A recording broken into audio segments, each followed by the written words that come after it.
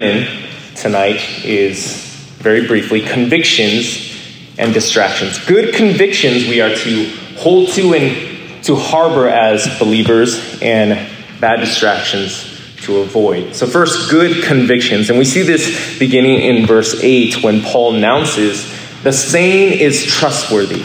And I want you to insist on these things so that those who have believed in God may be careful to devote themselves to good works. These things are excellent and profitable for people. So Paul mentions a saying.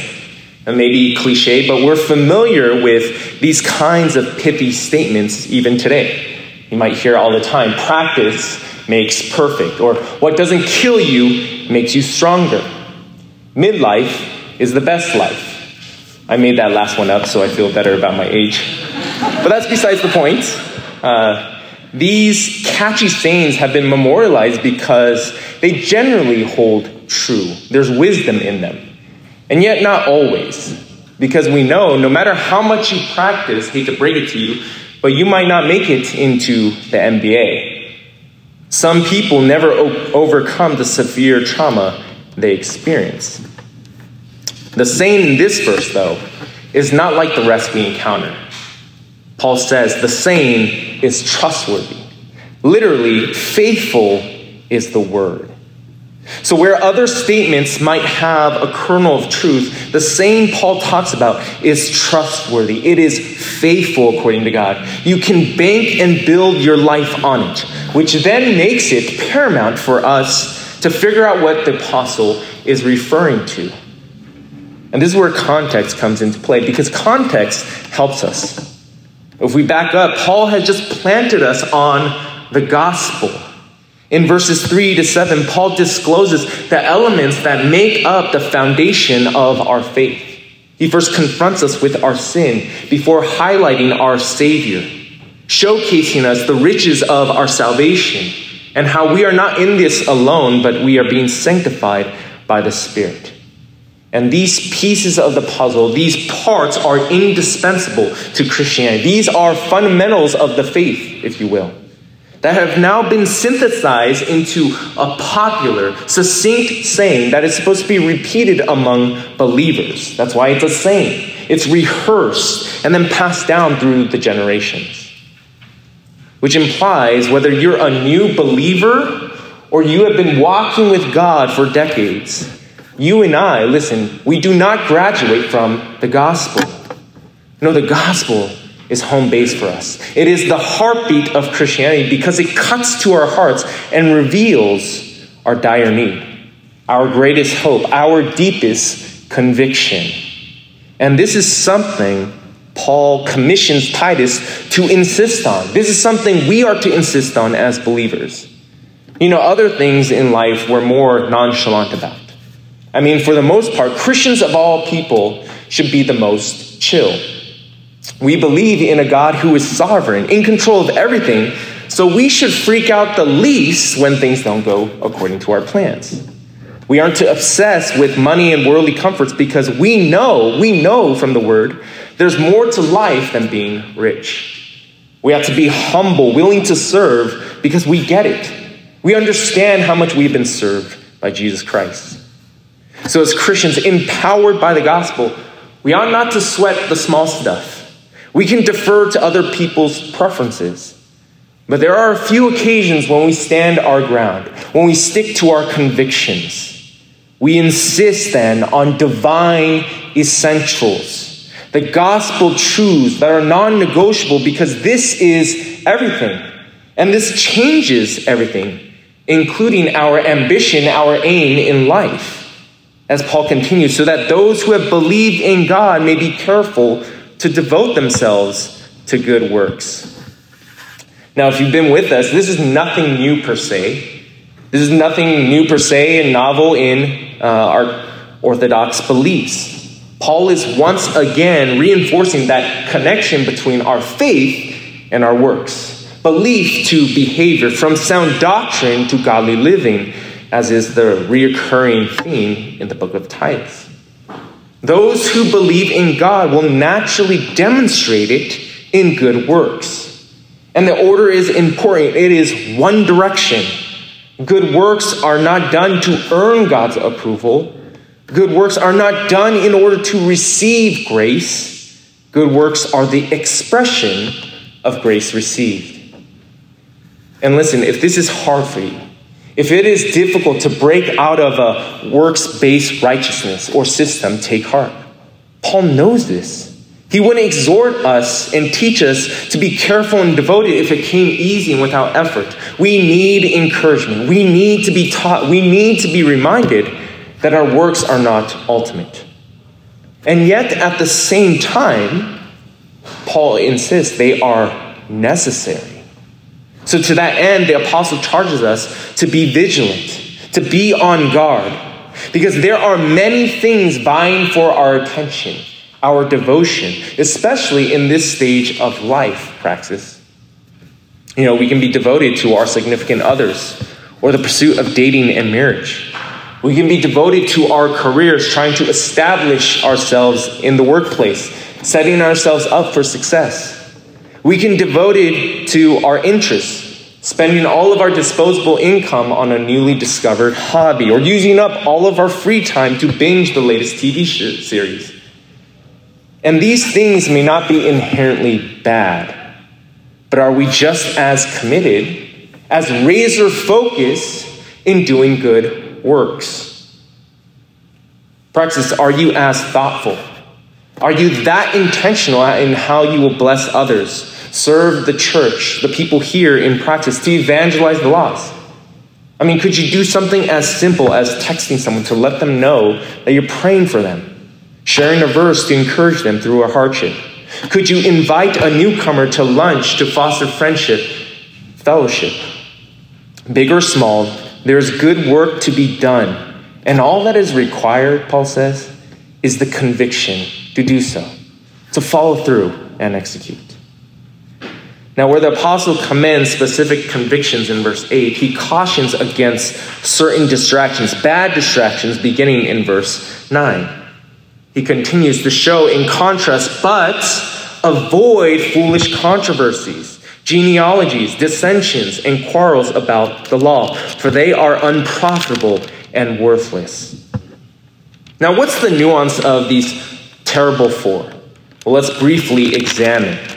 Now, in life and ministry, we know that controversies are inevitable. But Paul is very precise. He charges us to avoid foolish controversies. You see, there are disagreements that can't be avoided, but there are those that can. So yes, conflicts are bound to happen. But we need to distinguish between, say, a genuine curiosity, a genuine question, and one disguised to provoke or waste our time. Now, what follows helps us discern. Genealogies is next on the list. And genealogies might take us by surprise. But you see, you have to understand, back then, much of your social status came from your ancestral line. So, for example, I am of noble birth because my ancestor, Lun Cai, is credited for inventing paper. So you're welcome for all the handouts that you are writing on. But it was common in Paul's time for people to brag about their pedigree. You think about this, especially for the Jews, their religion was based off of being able to trace their origins back to Abraham, being linked with the great prophet Moses or King David himself. Now today, while we may not be boasting about who's in our family tree, I think we can be guilty of a similar concept. That we put too much stock, say, in what our parents value. Or we're ashamed of our upbringing, where we're from. Maybe this plays out in how we interact with others. Our biases, our insecurities, who we associate with. We have given too much weight to our past when God calls us to be faithful in the present. Next up, dissensions. We'll address this more in the next verse, but it's pretty self-explanatory. The emphasis here, the nuance, is on the outcome of such fighting. Disputes that eventually drive a wedge between people. We are to remove ourselves from situations where friction will result in fraction. Lastly, we have quarrels about the law. Now, this is probably more up our alley. You just have to think of the Pharisees, how they were infamous, notorious for missing the forest for the trees. Look, arguing over the finer points of theology, it doesn't excuse us from watching our temper or treating someone we disagree with harshly, unkindly. Sin is always out of bounds in Christian conversations and even in doctrinal debates. Now, I know that was fast, but Paul's assessment of all these preoccupations, he calls them unprofitable and worthless. The result is the exact opposite of verse 8. Did you catch that? Where it is excellent and profitable to pursue good works, it is worthless and unprofitable to entertain these activities. They are distractions. And yet, I find that convicting because how often do we flip verse 8 and 9? Sure, we might not come out and say it, but by the way we live, by how we use our time, that's how we would rewrite these verses. We get sidetracked and squabble about trivial, temporal matters, all the while squandering opportunities to do lasting good work. Wisdom, like this passage, allows us to discern the best usage of our time, how to handle difficult situations, like what you do when you encounter a distraction, a fool like the one Paul presents in verse 10. It says, as for the person who stirs up division, after warning him once and then twice, have nothing to do with him. So a person who stirs up division, that's curious. Now, aside from that, what is the most scandalous sin you can imagine to occur in the church? Is it discovering that leaders in the church are embezzling money? These are hypothetical. Hopefully you know that. Is it someone getting caught in adultery? Abuse behind closed doors? Now, these are all wicked, but Paul, in our verse, keys in on something much more subtle, but just as destructive. A person who stirs up division. Think of how diametrically opposed this is to Jesus' own mission and ministry on earth. You recall in his high priestly prayer, Jesus petitions in John 17, and he says to God, I do not ask for these only, but also for those who will believe in me through their word, that they may all be one. Just as you, Father, are in me, and I in you, that they also may be in us, so that the world may believe that you have sent me. This is significant. You see, when brothers and sisters are united in Christ by the gospel, it validates the power of the gospel. That sinners can be reconciled to God because they are reconciled and in relationship with one another. Divisive people, though, they destroy the credibility of the gospel. After all, this is what the world often holds against the church. Is there much more damage done than a divided congregation? What church split isn't ugly? Now, please don't misunderstand me. You can disagree with one another, but you do so charitably. But listen, it is impossible to be divisive in a God-honoring way. There is a big difference between winning and being winsome. One is selfish, the other selfless.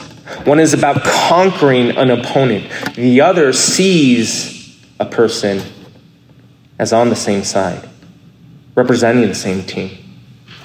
The church is to be united in Christ, and the dissenter, the divisive person, is a distraction from God and his holy purposes. And Paul informs us what to do. He says, after warning him once and then twice, have nothing to do with him. Why? Knowing that such a person is warped and sinful. He is self-condemned. Now, you might have read this, you might have even discussed this, and it seems a bit cruel. It sounds very harsh, but it is a loving thing. Because knowing that you're self-condemned is better than being self-deceived.